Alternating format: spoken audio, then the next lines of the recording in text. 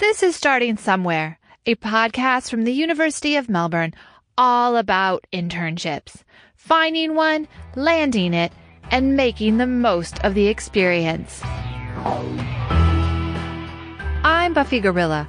I dragged my second internship out for 9 months before realizing it wasn't turning into a job. And now I'm host of this podcast. I'm Ben Pawson. I turned my internship into a job, but only after 7 informational interviews. And now I'm co-host of this podcast. So we're clearly the best people to help you start somewhere.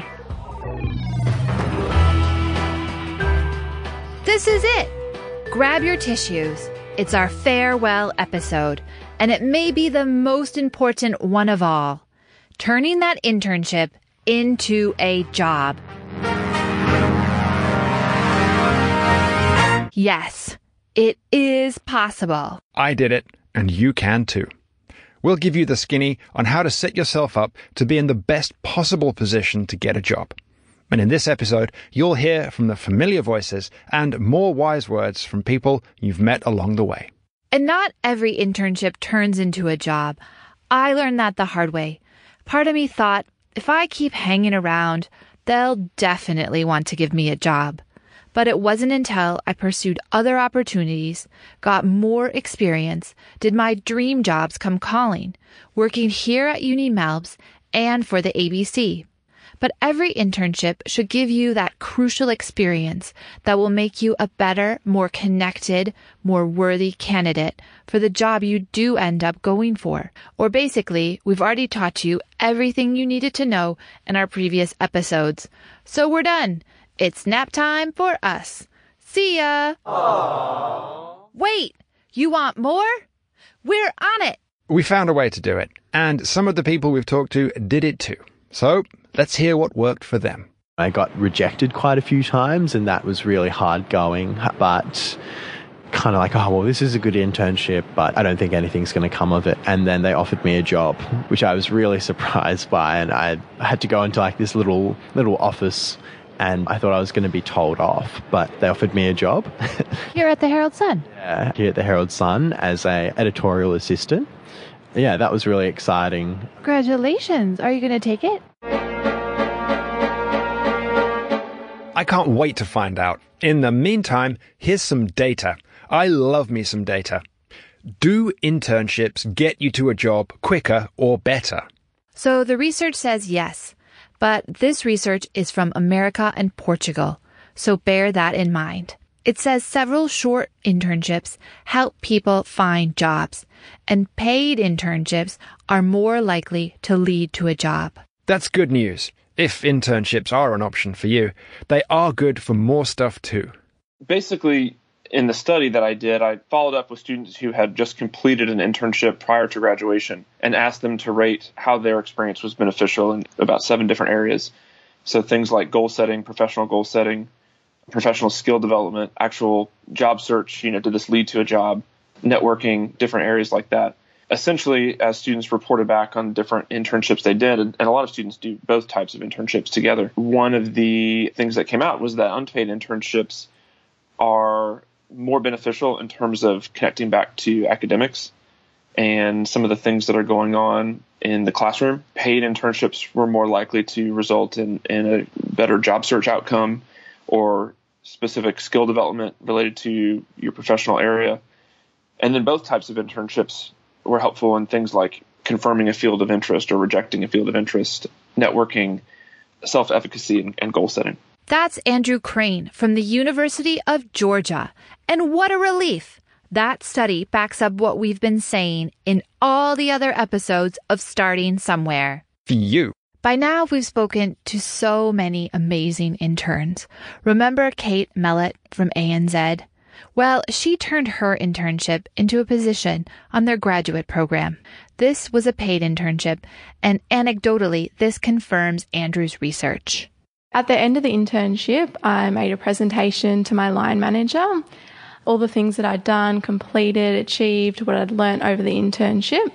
And I think that contributed to whether they recommended me perhaps or not for the graduate program. And then after that had finished, perhaps about a month later, I got a call with an offer for the graduate program for this year. Well, congratulations. Did you intend to or want to do that when you first started the internship program? So definitely the internship, I just wanted to see what ANZ was like, whether I fitted into their culture, something I wanted to continue and learn more. At the end of the internship, I definitely wanted that. I wanted to get into the graduate program, so I was definitely hanging out for that call, hoping. And I know a couple of the other graduates are also interns from last year as well, so they would have had the same process. Trying it out is one of the benefits of internships. But Kate's transition from intern to a secure position in an ASX 100 company might be atypical, and not just because 80% of internships are unpaid, but mostly because we millennials are plagued with the question of job security and access. When you hear negative portrayals of the millennials as narcissistic, I think that's misrecognizing a real change, which is that really they've been compelled to think of themselves as the site in which job security and job opportunity comes from. It's not that your boss is going to hire you and promise to train you and you'll rise up through the ranks. It's more that you're going to have to present yourself as this go-getter and this almost personal CV of a personality that will help you navigate this world in which there's still lots of opportunities, and having a degree really does help. In fact, it helps more than ever. You just heard from Dan Woodman, an associate professor of sociology in the School of Social and Political Sciences at the University of Melbourne. Dan has been leading a study that has tracked 2 generations of Australians into adulthood. And it's really, really tough, tougher than it's ever been for people who don't finish high school or even don't go on to some further education.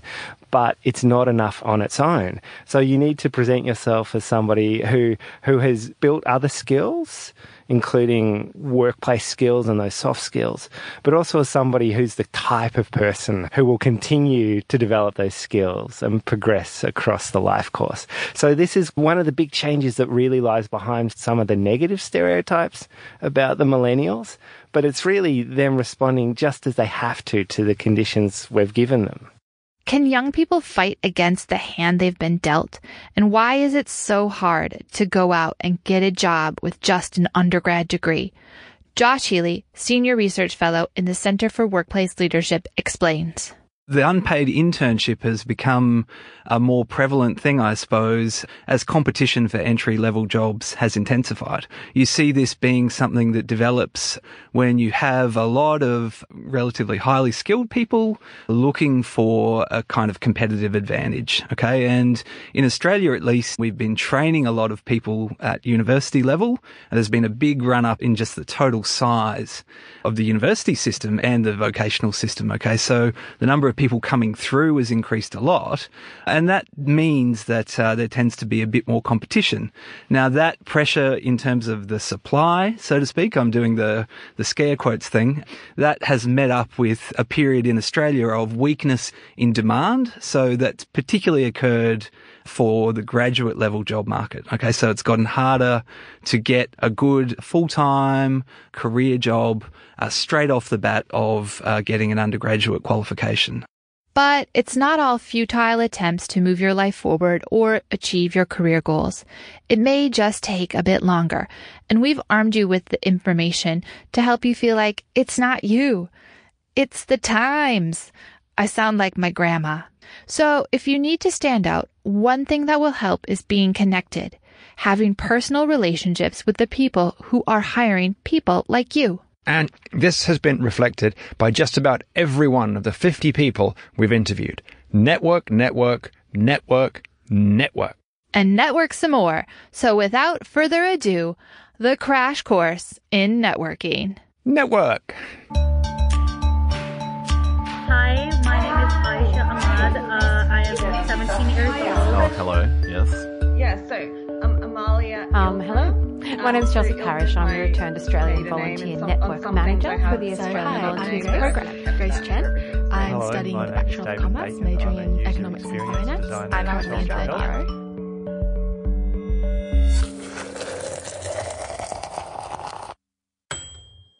You're an intern. Going into a new company, maybe your first office environment ever, it's going to be overwhelming. And building your network is not going to be a top priority. But what if we suggest looking at it like one of the people in your new office is going to give you a job? Maybe not now, but sometime in the future. And it might not be the people you think, as Mary Trumbull, a client solutions manager from LinkedIn Australia, is going to explain. Does that change your mind? Absolutely. So taking it sort of a step back, I think we overthink what a network is, and we often think it's people who are higher up than us, and it's people that we only meet through jobs. But in fact, your network starts building way before that. So, bit of a plug here, but if you jump onto students.linkedin.com, there's a whole handbook about using LinkedIn to get your network and how to interview. But essentially, it's about you want 3 types of connections in your network. And the first starts with the advocate, and that's someone that knows you on a personal level. Now, we've all got those people. We don't need to start a job to get those people in our life, but they're your sounding board. So for me, it was my dad. So before I applied for a job or sent off a CV or a cover letter, it was, hey, Dad, do you think this would be right for me? So you start with your advocate, and you can ask them questions about, how a certain job will line up to your personal values.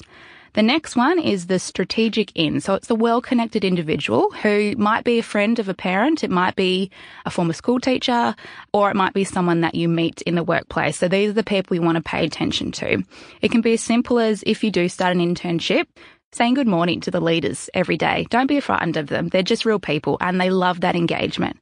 Because you never know, in 12 months' time, if your internship comes to an end, you can say, hey, Rob, who might be the managing director, I'm still really keen to stay in this industry. Have you got anyone who can help me? Because I guarantee these people in these industries are so well connected. And then the third is the subject matter expert. So someone who can offer superior insight on a specific industry. So it might be, if you're looking to go into the medical field, it's someone who's really, really in the weeds there. If you're deciding between, say, physio and occupational therapy, it's the person that can point you in the right direction. The worst that can happen is someone doesn't respond. But Mary's a professional networker. She helps people and companies build their networks day in and day out. How can little old me do some networking? Here's how Vivian Gleason leveraged his connections. The last thing I did while I was there was actually help Oz Biotech run a Australia-China Invest seminar in Shanghai over 2 days. And while I was there, I met David Anderson and Jeff Dunham. And Jeff Dunham is the COO of Burnett. So it all comes full circle. Yeah, it all goes full circle. And I walked up to him and I was like, you know what? I just love to work on your portfolio. I'd love to work on any of these assets. And then we just talked about some case studies, and he was like, yeah, all right, come back and we'll put you on a trial. And I went on a probation period for about 3 months, and then after that, hired. Those people Viv met sound like the strategic type of networking contacts that Mary Trumbull described, and Viv had done his research. He knew who they were, he knew what assets they had, and he knew that he would love working on them. That must have made talking to them a whole lot easier. So do your research, like Haley Smetting of Tandem Partners HR. So when I was at Deloitte, one of the human capital partners actually was an ex-Olympian. And for me, going into my partner interview, still within the recruitment process, I kind of sat in the interview and we were talking about the program and the company, and then she was like, do you have any questions? And I took a very personal approach and asked her about her previous experiences as an Olympian. And I feel like that was my point of difference from a candidate perspective, because it showed that I did my previous research, but I wanted to get to know her on a bit more of a personal level, because I wanted to understand who I was actually going to be working for, rather than just the organisation at large. So making it a little bit personal and kind of picking out each individual's point of difference can be quite good. I like to think I'm pretty good at the first stage of networking, when I meet someone IRL. But I've not done a lot of formal LinkedIn networking. So if you are unclear how to navigate making certain connections, here's Mary Trumbull again with a solid, non-creepy approach. So our rule, generally across LinkedIn, is don't connect with someone unless you're going to have a reason to stay connected. So it doesn't matter if you've met them or not, but when you request to connect with someone, you can add a personal note. So it's okay to request a connection who you've never met, but just explain why you're reaching out. You know, it might be, I'm interested in perhaps pursuing a career similar to yours, so I just wanted to stay connected on your journey. Nice. Yeah. And it's the same when receiving connections. You know, it's not a numbers game. It's not about how many Instagram likes you get. It is thinking about, will this person be of value to me in the future? Am I interested in what they have to offer? We've been putting the LinkedIn profiles of many of the people we've featured on Starting Somewhere in the show notes. But think carefully. Just because Mary Trumbull sounds awesome, it's not necessarily a reason to connect to her. We asked Sarah Webster, a University of Melbourne student who's doing a music and math degree in a pretty intense undergrad, how she uses LinkedIn. This is what she said. At first, I was sort of embarrassed by it because I felt like, I don't really have a whole lot of formal experience. Here I am trying to look all professional and everything, and I didn't have a lot of contacts. But I sort of realised that I just have to get into it. You've got to start somewhere. You got to start somewhere. Starting somewhere. Great name for a podcast. Yeah, and then over time I gradually built up my network through friends, people from school, and the more confident I got, the more people I started adding. Sometimes coming to the realization that networking is a career must can be a slow burn, like it was for journalist Anders Furs. Really got serious about LinkedIn at the start of my master's degree. So I went along to this workshop that the Melbourne Uni careers people gave on LinkedIn and setting up a profile. I already had a profile, but I didn't really know how, a lot of people don't really know how to use it. I didn't really either. And then they demystified it for me and I realized, you can request introductions to people who you might have mutual connections with. You can post content to it, all this other stuff. And I think, again, with cover letters and resumes, it's very easy to overthink it. As long as you're not, I think you just check in there every once in a while and, you know, as long as you're keeping active, just checking in, I guess. And through LinkedIn, I have received gig opportunity, not full-time ongoing work, but I have received commissions for pieces from people who I'm connected with, which is pretty cool. So the system worked for me at least a couple of times. You know what my next thing is? I haven't done this yet. I'm going to challenge myself by asking for a testimonial from a client. Ooh. You can add testimonials to LinkedIn. Yes, you can. And I'm a bit nervous about doing this, but we'll see. I've never done this before, but I'm excited. But how do you use this network? It might just be for intelligence or mentoring, which we'll get to in a moment, or finding out who's up to what. But sometimes it gets real. Viv Gleason again. I've always known that, it really is who you know, even in science, and building those networks, talking to people, even in the pure basic sciences is critically important. You need to be able to bounce ideas off people's heads. You need to be able to leverage resources across multiple fields. And especially with scientific hiring, it's very often, who do you know that could fill this role when we're writing the grant? And they just cheekily write you into the grant. So you need to be in the right place at the right time. And if you cast a broad enough net, people will be thinking about you when those opportunities arise. Once you've established a solid network and everyone is present and accounted for, you might want to think about adding a mentor to your stable. Identifying a mentor can be daunting. What even is a mentor? We approached 3 mentor superheroes and asked them what one is, what you should ask for, and what they want from you. Glyn, Lynn, and Colin. Breaking that down, they are Glyn Davis, the Vice-Chancellor of the University of Melbourne. Colin McLeod is a professor at the Melbourne Business School and also the academic director of the Master of Entrepreneurship program. And Lynn Kazali is a speaker, author, and facilitator. First up, Lynn, with a definition.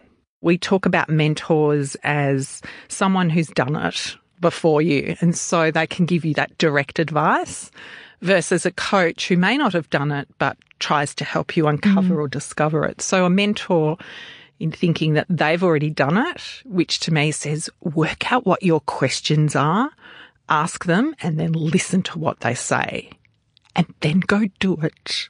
But how does the relationship work? How do you even make that approach? Do I need a mentoring wing person?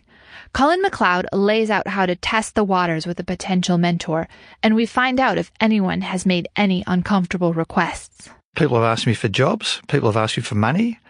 Funnily enough, one of the things I do find, I wouldn't say offensive, but it sort of bugs me a bit, is when people do things like send you an email, love to catch up for a cup of coffee and to pick your brain. It's like you've not actually indicated anything about what I know that you're interested in. You've not indicated anything about my work that's prompted this email. You've not indicated anything about the type of questions you want me to respond to, which would help me think about whether I want to do it, and secondly, how to make a better contribution. And thirdly, how long you think this is likely to take and how often you want to do it. To be honest, I probably get a couple of hundred of those emails a year. I send that reply back to all of them. You haven't told me this, you haven't told me this, you haven't told me that. I'd say 1 in 50 responds to my response email. So it's a bit like, I want mentorship if it's really easy. So clearly that's not how you want to approach your mentor. But just to make it extra clear, because this is important, here's what you do want to do. And what you want more than anything as a mentor is for people to show that they respect your time, they respect your knowledge. But if they respect your time and they respect your knowledge, they should respect enough to know that if you think they're worth investing in, you'll come to that conclusion. If you want to offer them a job, you'll come to that conclusion. You don't need to be prompted. And I think in many cases, that short-term need for a job or a short-term need for money might undervalue what could be actually a lifelong relationship that could have a lot more value. If asking for jobs or money is a no-no, what else is going to put your mentor offside? Lynn Kazali with a pet peeve. I find it really frustrating when I'll be talking with some students and they're just storytelling. They're just going blah, blah, blah, blah, blah, blah, blah, blah. But think, what's your question? We're having a coffee, or this is our meeting, or this is our call. What are the things you want answers to? I don't need all of the background or all of the context. What's the stuff that you want answers to? Let's work on that. So be quite pointed, I think, with your questions to a mentor or advisor like that.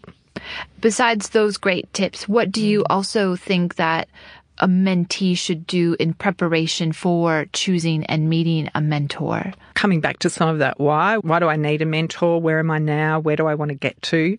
Why have I chosen you? And to do some homework about that mentor. I remember being kind of interviewed by a mentee as if the job was mine to get. Now, the relationship is always mutually beneficial, but I wanted to know why they wanted to be mentored by me. So I think get your act together, be prepared for that conversation of what gap are you trying to close, which is a bit of a coaching conversation, but where are you now and where do you want to get to, and what's the thing that you're hoping this mentor will be able to help you with? If you can articulate that early on or start with that, then who knows where it can go from there. But I think having some focus is key to getting the most out of that relationship.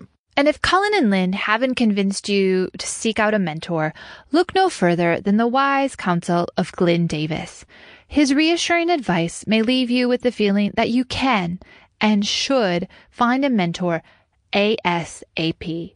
We make sure that everybody has access to somebody, a mentor, a coach, depending on where they are and what they need. It's really important. Someone they can talk to out of the workplace, who they can be frank with and not have to worry about the consequences. And that's what we're trying to offer to students as well. It's the same logic of who can I talk to, who can help me think through what the opportunities are and how I might contribute. So the mentoring programs that we've been developing are all about providing that opportunity to every student at the campus. And what about a young Glyn Davis? Did he have a mentor that helped him along his way to his welcoming office in the towers of academia? My honours thesis supervisor, whose name was Donald Horn, was a brilliant mentor and friend and supporter. And I had exactly the same privilege with my PhD, where Patrick Weller, who was my principal supervisor, though not my only one, turned out to be a great colleague, as did a number of other people. So I was very fortunate in that, and I think it's really important. And I've tried through my career, therefore, to do the same for others, not just people who are my students, but people I work with and others. And it's actually one of the great privileges of life. As you get older and you get to more senior roles, you get to contribute to other people's development, and you can help encourage, support, and mentor them. And I found that hugely rewarding. So often when you act as a mentor, the people you're mentoring think that you're doing them a great favour. Actually, you're learning a lot, you're giving back, you're contributing. It's a real privilege to do it, and I've hugely enjoyed it. It's pretty reassuring to hear that mentors have mentors. But what about people who might not have access to mentors? Anna Lemke from the Maribyrnong and Moonee Valley Local Learning Network tells us about their mentoring program and gives us a bit of the theory of networking that shows us, as with other things, it's a good idea to check your privilege. The benefits of the mentoring program is that a young person expands their network. So there is something called the bonding network and the bridging network. The bonding network is something where you're traditionally connected to your peers, your family. And then there's the bridging network, which is basically, if you look at circles, it's another layer to a circle. If the young person is in the middle, then you've got the bonding network around them. That's family, friends, anyone there immediately connected. And then you've got the bridging network. And the bridging network, again, is more reserved for privileged people in many ways because their parents are working at a high level and are able to connect their daughters or sons to opportunities that a lot of other young people don't have access to. So what we're trying to do with the mentor program is providing those young people that don't have access to those bridging networks with the opportunity to connect to a role model in their life, someone that is of professional background. So that's our criteria for anyone becoming a mentor. And if people want to volunteer to become a mentor, how do they get in touch? If you want to volunteer for the Maribyrnong and Moonee Valley LEN, the Youth Internship Initiative, best way to go about it is go on our website, which is mmvlen.org.au.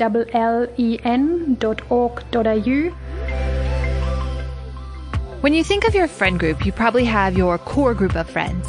And extending out from there, you have a range of layers. The friends you know from primary school, the ones you do sports with, and your professional network is similar. There are layers with varying degrees of importance, but you need to nurture these professional relationships. Once you've got your network, sometimes you need a little something special to help you along. Lucky for us, Warren Fraze, Senior Advisor, Experiential Learning, Global Leadership and Employability at the University of Melbourne, knows the word for this career je ne sais quoi. There's a great professor at Stanford called Professor Krumboltz who came up with a term called happenstance. And what he meant by that is to put yourself in a situation where you're kind of creating things that might happen, but you don't know what they might be. So being connected means you might go to an event as part of a professional association, for example. The fact that you're in the room with a number of employers could lead to some great contacts and some good connections. But we don't know what the outcome is going to be. You might attend 2 or 3 of those and not get anywhere, but the 4th one you attend may just be the person that you want to speak to and maybe the best person to refer you to somebody else. So it's positioning yourself in the right areas with the right people, and that's what we really encourage. Someone who was in all the right areas was Vivian Gleeson. I went to absolutely everything. So every single careers day, every single networking event, every single industry event, either at Melbourne University or within the biotech industry in Australia. I volunteered for just about every event Oz Biotech ran. I put my name out there, and my personal favorite thing that I did, and this is like my hot tip that I just want to pass on to everybody looking for a job. It's called informational interviewing. You basically just find someone on LinkedIn who has the job you want, and you just send them a message and just say, look, can I buy you a coffee? Like, can I have 20 minutes of your time? Can we just talk about what you do, how you got into that role? Like, what's the role like? Do you think I'd be suited for that? Or what do you think I'd need to do to get to that role? And more often than not, that leads to something. So just making the face-to-face appearance and actually taking the time to talk to a person proves that you can string sentences together. And, you know, you're not some online bot crawling for information. And it works out really, really well. And sure, it might take 4 or 5, but after a while, you know, you're getting your name out there and people will start to think about you for certain roles. And more often than not, I get emails now like, are you still looking for work? This could potentially be in your alley, because so much of the scientific work in Australia is not on Seek. It's not on Indeed. It's not on any job seeking network. It's really just who you know. So get that LinkedIn account made and start talking to as many people as you possibly can. And how many informational interviews did you go on? I was actually really lucky. I only had to do 3, and I didn't actually end up getting a job with any of them. I got my job through volunteering with Oz Biotech for Oz Biofest in Melbourne in 2016. I was walking around just handing out my card. I made these cheap little tacky cards with my name on it and Masters of Biotech student, currently seeking opportunities. I have a Masters of Journalism candidate business card as well, so I'm with you on that. But your arsenal should include more than a business card. How you present yourself in your LinkedIn profile is super important, and the work you do here will become a cheat sheet for another element of your arsenal. Mary Trumbull explains. Once you've filled out all the elements of the profile, that's when you want to go and finish with your summary. And your summary actually sits at the top. So it's that really highly engaging first paragraph, first impression, essentially your elevator pitch, which is, what would you say to someone if you had 30 seconds in an elevator together? And this is where I really encourage students to actually showcase their personality. So if you're a bit humorous, or whatever it is, show that off, because that's the impression you want to give. Just be you, and then the rest of the profile will complement. I had to do my elevator pitch in an actual elevator, stuffed full of my fellow MBA students. It was at the end of a very tough day, and the smell of, shall we say, learning was ripe. So who better to test other people's elevator pitches? And no doubt business students should be across this trend. Ben rode the elevator at the Faculty of Business and Economics here at the University of Melbourne. And these are in no way conclusive findings or indications of the type of education you receive here. Who knows what an elevator pitch is? And would they care to give me their elevator pitch in an elevator? Do you know what an elevator pitch is? Not really. Okay, no problem. Do any of you know what an elevator pitch is? Yeah. Would you care to give me your elevator pitch in the time it takes to go up? I'm very hardworking. Yeah, hire me. I'm not good at it, sorry. Do any of you know what an elevator pitch is? Oh, yeah. Do you have one? No, I don't. Hi there, everyone. Hi. Do any of you know what an elevator pitch is? An elevator pitch? No one at all. Do you guys know what an elevator pitch is? Have you ever done one? No, but I know how it works. Would you have the time to go up again and give me your elevator pitch? Okay. All right, let's take one more ride. So, hi, I'm Madeline. I'm a Bachelor Commerce student studying marketing and management. So, I've been doing a lot of internships, such as in the accounting field and also some project planning job in the uni. So, my interests are in careers and employability and also student engagement. That's brilliant. That's really good. And then I say, I know someone in student engagement and employment, and I can help you out. So, go on, do you want to try doing your elevator pitch? We've only got 2 floors left. And stepping out of the elevator, once you find a company, say NAB, standing outside giving random employees your elevator pitch is not the only way to get your foot in the door. There may be other ways to get into that organization.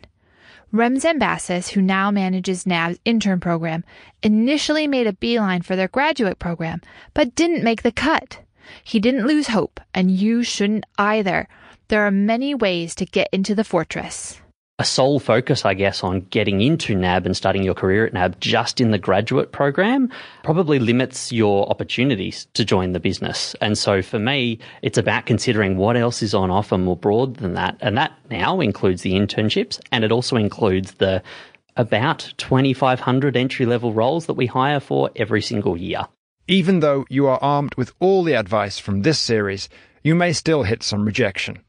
But as you gain more experience, you'll build your confidence and your LinkedIn profile, and hopefully employers will start coming to you.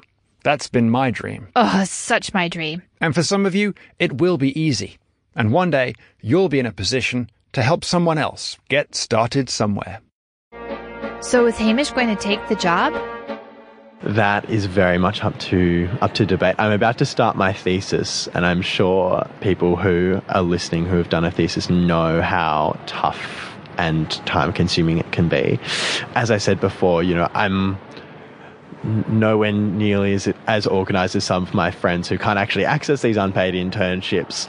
So I'll have to really think about how I'm going to organise my life before I take it on. We all have choices, and as interns, you have a lot of power, more than you think. When you are working for free, you don't owe much to anyone, And in this competitive, uncertain market, you need all the power you can get. That uncertainty makes networking, staying in touch, and doing the best you can to impress while you're there even more important.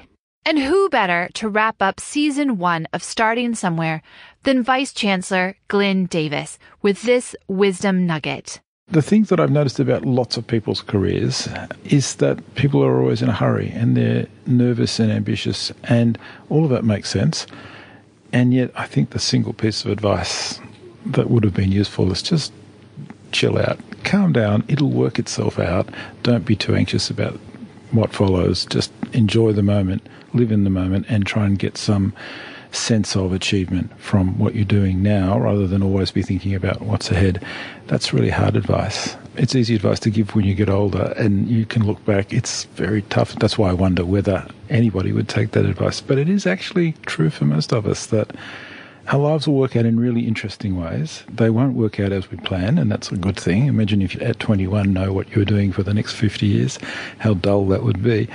So being willing to go with the flow a bit and being willing to understand that opportunities will come in unexpected ways and from unexpected people, and that's a good thing and you should enjoy it. That seems to me where I'd be looking for advice. That's all from Ben and me. Thank you for joining us this season. A huge Starting Somewhere thank you to all our guests. Thank you for your stories and your honest accounts. We've had a blast making this series, and our fingers are crossed for you all. We both hope you get your start somewhere. Starting Somewhere is brought to you by the University of Melbourne External Relations Team. The producers and editors are Buffy Gorilla and Ben Pawson. Our supervising producer and original concept is from Dr. Andy Horvath. Thanks to everyone who has made Starting Somewhere a reality. Bye for now.